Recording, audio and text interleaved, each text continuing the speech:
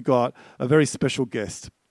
Kelvin Crombie is an amazing man. If anyone's read any of his books, you'll know that he's a researcher and an author, but has got a heart and a desire to discover more about the Jewish background, and especially he's been to Israel many a time and takes teams over there. And I think John Sharp's been on one, and I think who went with you? Caleb went with you, yep. So, where is he? Oh, there he is. Hey, Caleb, beauty mate.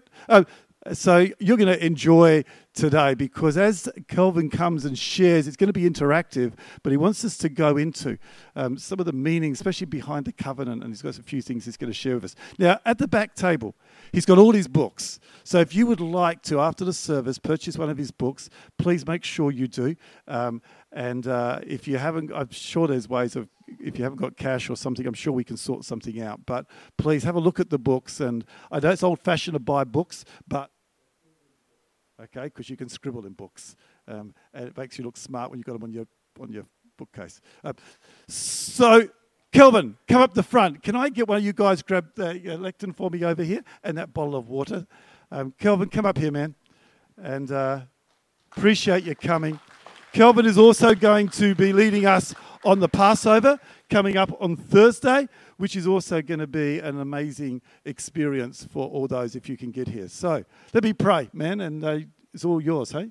Do what you need to do. Father God, thank you for the heart that you've given this man, for the ability and for the way that he can communicate that which he discovers and researches and finds.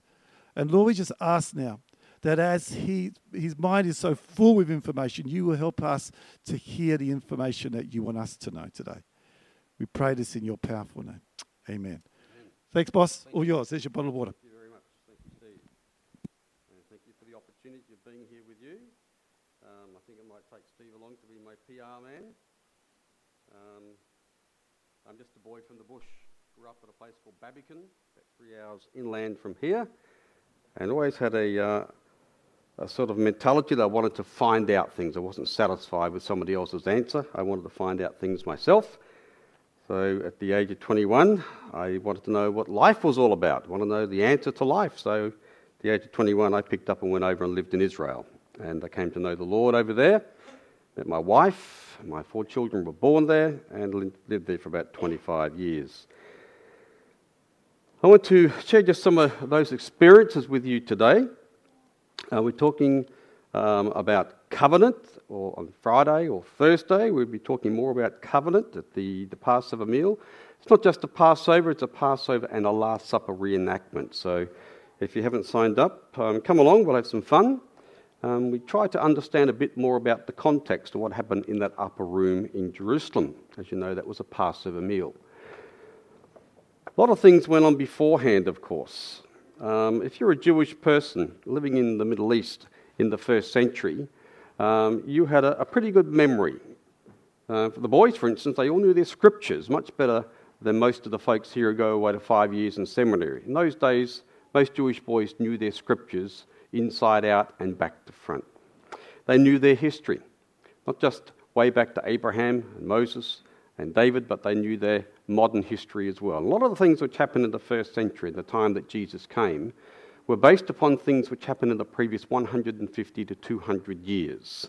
There was a civil war, a very, very terrible civil war actually in Israel at that period of time. They defeated the Greeks in that period of time. There was lots of things happening which you don't see written straight out in the scriptures, but they are there behind. And so what we try to do in the various presentations and also on Thursday night is bring out a little bit of that background to help us understand what was going on in that upper room. But because before they get to the upper room, there was the events which happened on this particular day, what we call Easter Sunday, Palm Sunday, when Jesus came in to Jerusalem. We've heard a bit about it already. We saw the video clip of it. There's an interesting little thing, though, that the video clip is not completely accurate, especially when it comes to portraying Jesus. He didn't have the payot.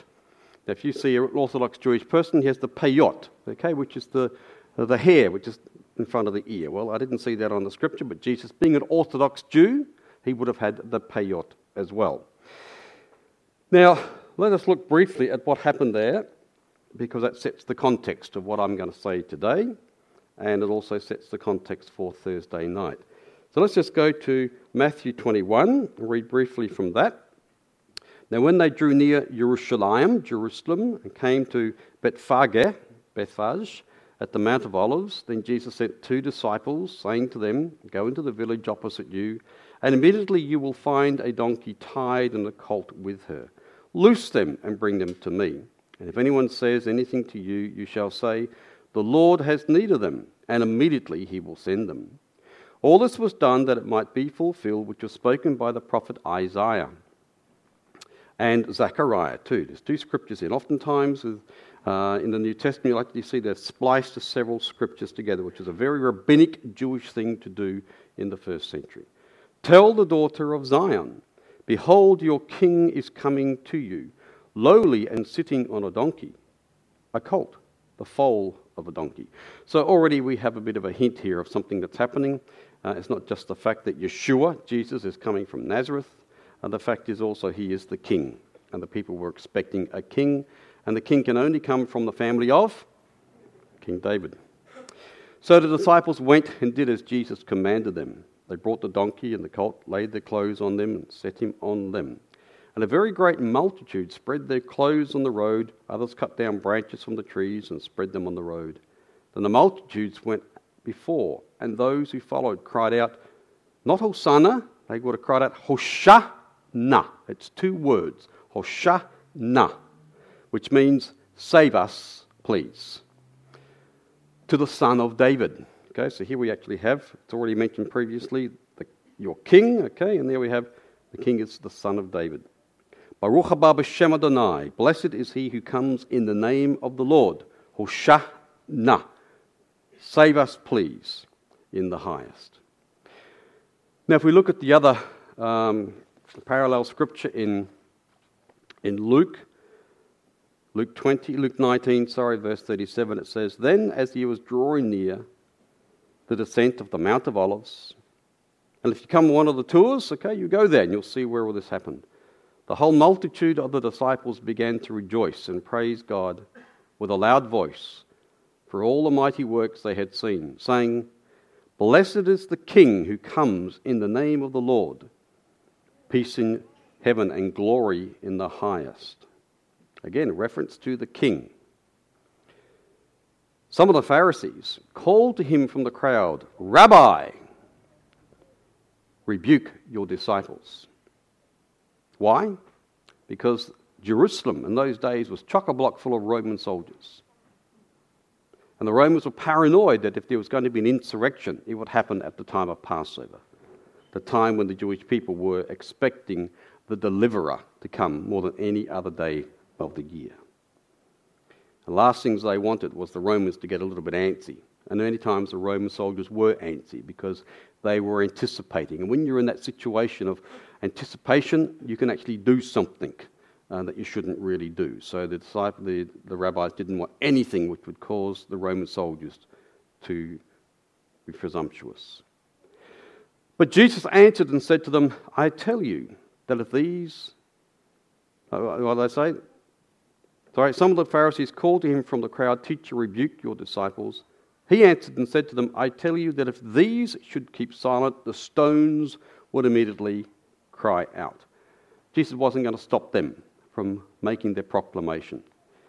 He was the king. He was from the family of David. He was the son of David.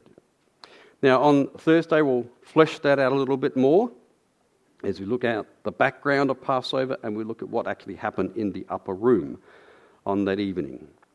But for now, I want to go and look a little bit more at David, because there's reference here to David, the son of David. The Messiah is going to come from the family of David. So it's very important, I think, for us to understand a little bit what was going on in the minds of the people at the time. Now, we're sitting here 20 centuries later. We've got all our fancy Bibles and apps and whatever else, and we've got all these wonderful Bible colleges we can go to. In the first century, people didn't have those things. All they had was the Scriptures. And the Scriptures was not the New Testament. The Scriptures that people had was what we call the Old Testament. So whatever people understood, they knew from the scriptures and their history. So we sometimes actually have to go back in time and space and look at how people were seeing things at that time. So what did they think of David? Let's just look briefly at the life of David. And I'll give you warning beforehand, there's going to be a little bit of interactivity later, and I'm going to call forth a couple of people from the audience. So I don't want to put you in panic mode, but just to keep you in mind that that's what's going to happen. So when it came to David, the calling of David, and this is the foundation of it all, we have the fact that first of all, Saul became king. He didn't succeed as king because he wasn't a king after God's own heart. The people had wanted a king according to all the nations, what the nations had, and that wasn't what God had in mind. So with Saul, Shaul, it didn't work out. And Samuel, who was the key person at this time, he was a bit distraught. It didn't work out. And he was probably just moping around the place a little bit. And then the Lord said to him in 1 Samuel 16, how long will you mourn for Saul? See, I have rejected him from reigning as king over Israel. Fill your horn with oil, and that means very special oil, an anointing oil. And the word anointing in Hebrew is mashach, from where we get the word Mashiach, from where we get the word Messiah, from where we get the word Christ. So already at the very, very beginning, if you read this in the Hebrew, you can say, oh, something very interesting is going to happen here. Okay, fill your horn with oil and go. I am sending you to Yishai the Bethlehemite. Okay, a man called Yishai, Jesse in the English, who lived in Bethlehem. For I have provided myself a king among his sons. Now, I'm not going to go through the rest of the story because we all know it. We learnt this story in primary school. So he comes. Now, what does he come with? He comes with his horn filled with oil. The Lord said to him, take a heifer with you and say, I have come to sacrifice to the Lord. Then invite Yishai to the sacrifice. Now, when you have somebody of Samuel's ilk coming to town with a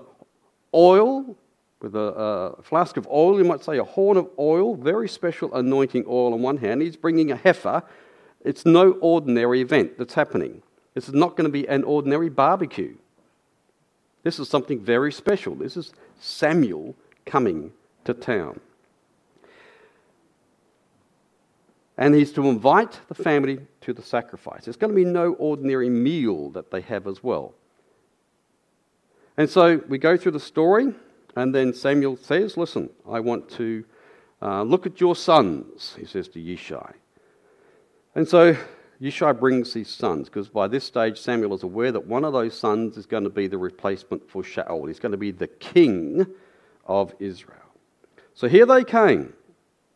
In verse 7 it says, but the Lord said to Samuel, do not look at his appearance. Okay, so when the sons began to come forward, or at his physical stature, because I have refused him. For the Lord does not see as man sees, for man looks at the outward appearance, but the Lord looks at the heart. So he's already made Samuel very, very clear that the sort of person he's looking for is not somebody with the appearance of a king, which Saul had. So Yishai called Abinadab and made him pass before Samuel. And he said, neither has the Lord chosen this one. Okay, that was the second of the sons. And then slowly he goes through all the different sons. And then Samuel said, are these all the young men there are? And Yishai said, there remains yet the youngest. There he is, keeping the sheep. And Samuel said to Yishai, send and bring him, for we will not sit down till he comes here. Sit down to do what? Have a meal. He's brought the sacrifice. He's brought the heifer. It's going to be a sacrifice. And that society, if you do that, you're going to have a meal. So we're not going to sit down for the meal until he comes. So they sent and brought him. Now he was ruddy, with bright eyes and good looking. And the Lord said, arise, mashach oto, anoint him, for this is the one.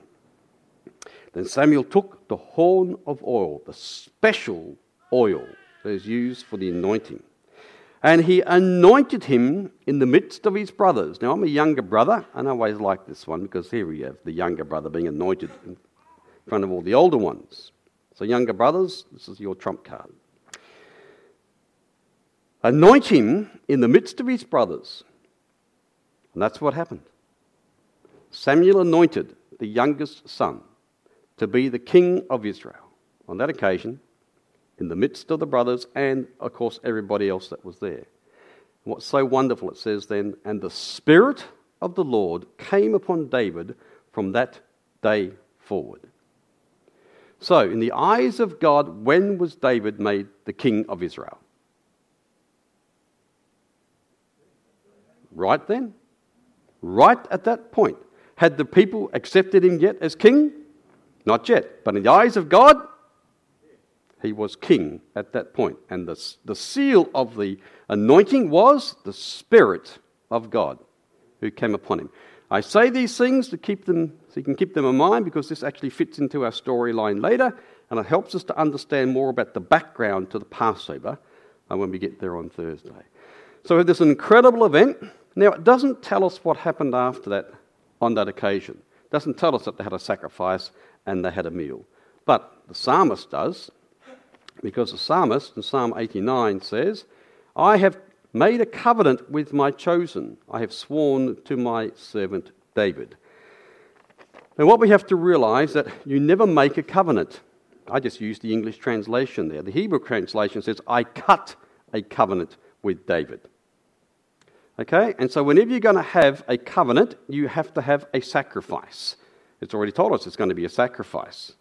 And there's going to be a meal. There's a whole lot of things which will happen with a covenant.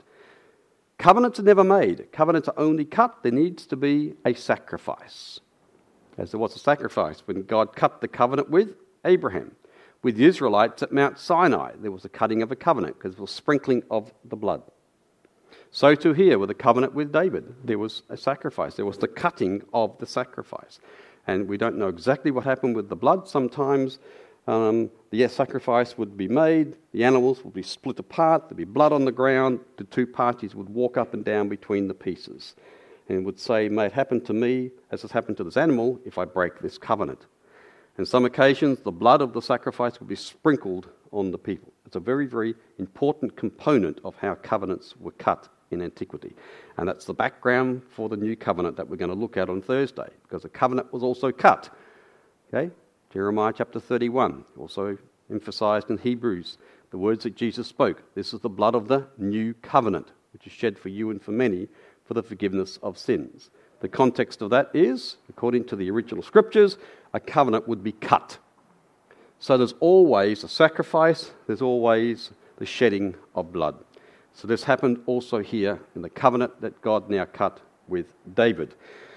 So David is now the king. The people haven't recognized him yet as the king. It's also important for us to realize as background. So what happened thereafter? Well, we've all grown up with the story of Samson and Delilah. We've also grown up with the story of David and Goliath. We learn those things in primary school. So we're just going to look briefly at this now, because it's a wonderful, wonderful picture of Jesus and what happened later in his life. Now, in those days, you had the Israelites living up in the hill country and the Philistines living down in the low country. And there was often conflict between the two. And on one occasion, they came up against each other at a place called the Valley of Elah. Now, in those days, there were several ways you can fight a battle. You could have two armies that would come against each other, and there'd be a lot of fighting, and guess who wins? Well, the Undertaker wins. Because at the end of that, there's lots of dead bodies around that have to be buried, so the Undertaker wins. Okay? Now, there's a simpler way. That is to say, each side would choose a representative. One person who would go to fight the other, and whoever wins of those two wins on behalf of his team, his side, his clan, his nation. It's much easier. The Undertakers weren't too happy with that idea. But I'm sure the mothers and the wives were much better with that idea, because they might get their sons and their husbands coming back from the battlefield. And so that is what's going to happen here. You have the two groups, the Israelites on one side of the Valley of Elah, and the Philistines on the other side. And of course, if you come on a tour at any time, you can actually go and you can see this, and you can imagine how the battle would have been. The Philistines had their one representative man. What was his name? Goliath. The Israelites, well, who was their representative? Can you all tell me, who was their representative? It's silent because there was no representative Israelite. Strange, isn't it? Because the Israelites said, we are the people of God. We are the nation that God has entered into covenant with. Yet they could not find one person willing enough to go out and fight against the giant called Goliath. Now, who should have been the representative? Who should have gone out and been ready to fight Goliath? Saul, and who else? If not Saul, because he was a bit long in the tooth, who else? Jonathan, the crown prince. He should have said, Dad, no, you're a bit long in the tooth, mate.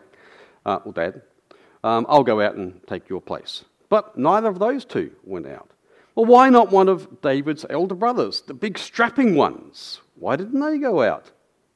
Well, it doesn't say it so much here, but I think they're all cowards, physically speaking. And who wouldn't be? Hey, listen, I'm sure we'd all be the same. How big was Goliath? Big bloke. Massive. So anyhow, that's the stalemate. Every day, the representative Philistine would go out and taunt the Israelites. And the Israelites would sit there and cower away.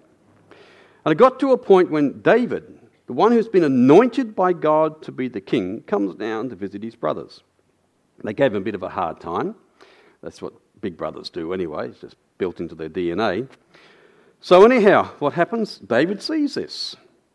And he's dumbstruck. He says, how can this be?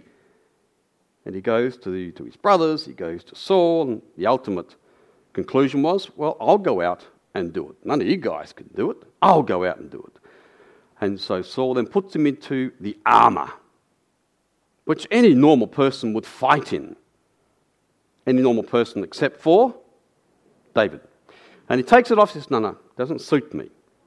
So you have to use the armour that's suitable for you. Use what's suitable for you, not for somebody else. It's just a lesson we can learn, actually. So anyhow, this is what goes on. So what happens when David steps out? What do you think his brothers are thinking of him? Well, he's not only going to get killed, that whippersnapper, that youngest brother, what's he think he's doing? And when he steps forward, what were all the other Israelite men thinking? Well, I can tell you what I think they were doing. Notepaper out. Last letter home. You see, you've got to understand the dynamics here. If you went out to battle as a representative man, you were fighting not for yourself, but for your people, your country. You are representative. You are representing a larger group of people. And so if David lost this battle, everybody whom he represented, with the whole of the Israelite army, would have to become a POW. Would actually have to, according to the rules of war at the time, would actually have to become subservient or slaves to the Philistines. Now, nobody had faith or confidence that this runt, and he is a runt compared to the elder brothers, size-wise, this runt was going to win the battle. So I think they're all sitting there writing their letters home to Mum and Dad. Now, what I'm going to do at this stage, I'm going to separate the congregation into two halves, and I want to have two people to come out. I'm going to volunteer Steve and John. Okay, Steve, if you come forward. So this side here is going to be the Philistines. So, sorry, Steve. Where are you, John? And my mate John, you are the Israelites over there, and you're going to be David. Come on, you wimp. Come on. Come right now. Listen, play it up. Come on. Keep it going. What's that? What are you doing? Did I tell you Goliath was ugly? Before. Okay. Rightio. So now, Philistines, how are you reacting when you see this little... sorry, mate. We'll be mates again later, okay? How are you reacting when you see the runt come out? Right? Happy you. Saying, what is this? Come on. Okay. Okay, so easy wins. Okay. And you're thinking already of the booty and the bounty and the things that you will get, right? Now, the Israelites, what are you thinking when you see little David coming out? Yeah. Okay. Right now. So are you getting the picture? It's not the size of the dog in the fight. You're getting the picture. And so let's just keep going on with the storyline. We'll read a bit here. Okay, now I better get up there, I suppose. So, verse 38, chapter 1, Samuel 17. So Saul clothed David with his armour. No, that didn't work. And so David decided, no, he'd go out and fight by himself. Verse 48. So it was, when the Philistine arose and came and drew near to meet David, David hurried and ran toward the army to meet the Philistine. Then David put his hand in his bag. Take your hand in your bag, mate. And took out a stone, and he slung it and struck the Philistine, the big bad bloke over here, in the forehead. So the stone sank into his forehead and he fell down on his face. On your face. Okay. Right, there you go. There he is. Stay there. Hang on. No, you stay there. You stay there. So David prevailed over the Philistine with a sling and a stone and struck the Philistine and killed him, but just to be sure. There was no sword in the hand of David, therefore David ran and stood over the Philistine, took his sword and drew it out of his sheath and killed him and cut off his head. Be careful. Rightio. No, we haven't told you to get up yet. Okay, so who's observing this? Is this done in secret, in a hideaway place? Both armies. And when the Philistines saw that their champion was dead, what did you do? You fled. You didn't play by the rules. Now the Philistines saw that their champion was dead and fled. Now before we go any further, before I read the next part, don't forget that 10 minutes before, 5 minutes before, half an hour before, what were you all doing? Okay, you were in trepidation. You were hiding. You were fearful. You were physical cowards. Now, I don't think I'd be any different. Okay, so I'm not putting myself above this. This is just the reality. You had no confidence in your representative. No confidence at all. This is what happened then. Verse 52. Now the men of Israel and Judah arose and shouted and pursued the Philistines as far as the entrance of the valley and to the gates of Ekron. So this is a very interesting dynamic. I think you can get up now, Goliath. Oh, good. Thank you, fellas. You did a great job.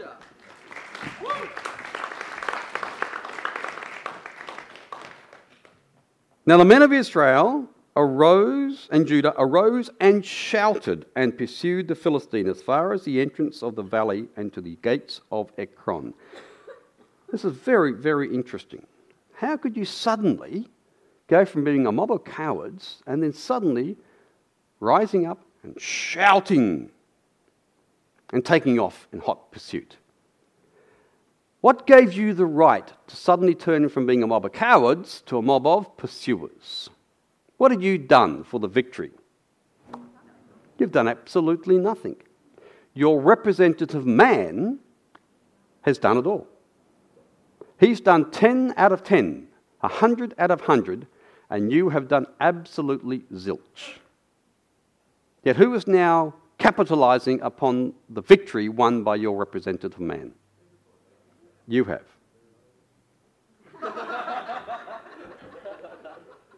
Well, you can't say anything because you fled. You weren't playing by the rules as well. But it's just an example. Do you see what we're getting at here? A representative man. And this is something which was fairly common in that society, not just in Israelite society, but in general all the way around. It was the concept of the representative man. Now, when it comes to covenant, when a covenant was cut between two entities, be it God and Israel, or between two individuals or two families, there's a whole lot of things that go on in a covenant. And we'll touch more upon those things on Thursday because it fits into the context. But I want to give you a taste. One of the most important things is that whereas previously there were two entities in a covenant, when the covenant is cut and the sacrifice is made, and then they have the common meal, what that signifies is whereas there was once two, there is now one. Two halves are merged into one. So when that sacrifice, for instance, was made and the animal was cut in two and separated, afterwards there would be a meal and the animal would be taken away and cooked up and served. And the two entities entering into that covenant would eat from a common bowl. Basically signify that whereas once there were two, now there's one, because we're eating from a common bowl. Now, one particular time when I lived in Israel, I lived in an Arab village, a Muslim village called Silwan.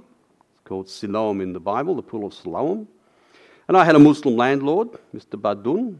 And when I used to go to pay the rent, many times I'd just like to have it in an envelope and give it to Mr. Badun and then go because I had things to do. But no, that wasn't the way to do it. I'd have to go in and we'd go through a whole rigmarole basically. At the end of it, his wife would bring out a nice big bowl, makhlubi, okay, chicken upside down we call it, and two massive big spoons, one for Mr. Badun and one for me. And we'd actually have to eat this meal together. And then he would say, Norma Kelvin, are there any problems? And that was the time we would discuss problems between tenant and landlord and so on and so forth. We might have been chatting before, but it was really at that time when we were actually eating together. And that's just sort of a throwback from that ancient custom of the covenant. The two entities then coming together for a common meal. To signify that once there were two, but now there is one. And what we have to realize in this story and in what we're going to be looking at on Thursday is that when Jesus came and he died, he was a representative man. He was a representative Israelite because that new covenant is made with the house of Israel. So there needs to be a representative man, as it was Abraham, as it was Moses, as it was David. They represented a greater number of people. And so too, for the new covenant to be instituted, there needed to be a representative man. He needed to be a true blue Israeli. He needed to be a true blue Jew. He needed to be a circumcised Jew because the new covenant is being made or cut with the house of Israel. It couldn't be a Gentile. It couldn't be a convert. He had to be a true blue Jewish person. And Jesus was just that. And so he came as the representative. But he's also the representative of God because he's fully man and he's fully God. It's God cutting the covenant. The covenant was cut. And the thing about covenants is that the two shall become one. In a marriage covenant, what happens there? The two become one. It doesn't mean that the wife stops being a female and the husband stops being a male. Okay? We come together as one and we retain our distinctiveness. Yet in the eyes of God, when he looks down, he sees us as one. And society will look upon us as one. And so too with the covenant. When we come to believe that Jesus is the Messiah, when we come to believe that Jesus is the second Adam, when we come to believe that Jesus took the death penalty that was due upon us, because we all deserve the death penalty because we are in Adam. So whatever Adam did, okay, by view of nature and by view of our understanding of the Scriptures, whatever Adam did affects us because we are in Adam. We are all descendants of Adam. And so when Jesus came and took the penalty of death that was due to Adam, which then came to us, when Jesus took that penalty of death upon himself as a representative man, he didn't need to, you see. This is the most amazing thing about it. Jesus did not need to die because he never broke any of God's laws, his Torah. He fulfilled it completely. So he didn't need to die for himself. If he didn't need to die for himself, who was he dying for? For us. He's a representative man, just as David was. Okay? And then he rose again from the dead. To show that death had no hold over Jesus. It couldn't, legally speaking. So Jesus rose from the dead. And what happened thereafter is that any person at that time and later who confesses faith in Jesus, that Jesus actually took that death penalty that was due for me, that Jesus took that death penalty. When I believe that, I enter into covenant with Jesus. He's done it all. He's my representative man. I can be like the Israelites. I can actually soak up the fruits of the victory. I didn't do anything for it, but I then have come into a personal relationship with Jesus, and that's what covenant is all about, which then means that the fruits of the victory also belong to me. The two shall become one. So everything that Jesus has done is now mine by the principles of covenant, just as what happened with David and the Israelites. That, folks, is the good news, and that is what it's all about.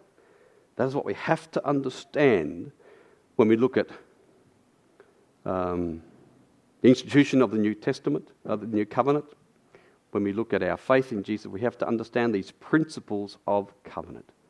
And the most wonderful thing about it is that absolutely everything that Jesus did, legally speaking, is now ours. He died, took the penalty, he rose. Paul said, I was crucified with Christ. Well, when was Paul ever crucified with Christ? Never happened. But because of that aspect of covenant relationship, it did. He was with Jesus on the cross, and so were you, and so was I. But we're also there when he rose from the dead. That's the fruit of the victory. Just like the Israelites gained the fruit of the victory of David, so we too have the fruits of the victory that were gained by Jesus and by Jesus alone. Not one of us that's here, not one of us. It doesn't matter how good looking we are, like Steve. It doesn't matter how wealthy we are, like John. It doesn't matter how prestigious we are, like everybody. That doesn't count for a bean in the eyes of God. What counts for anything in the eyes of God is that we are one with Jesus. And when he looks down, when God looks down from his throne, he doesn't see us, he sees this. Who's this? What's your name? Scott. He sees Scott together with Jesus, one in covenant union with Jesus. So we're going to take the communion now, and when we do take the communion, just keep in mind who it is that's won the victory for you and won the victory for me, and who we now are in the eyes of God. We are one in his Son, Jesus. Thank you.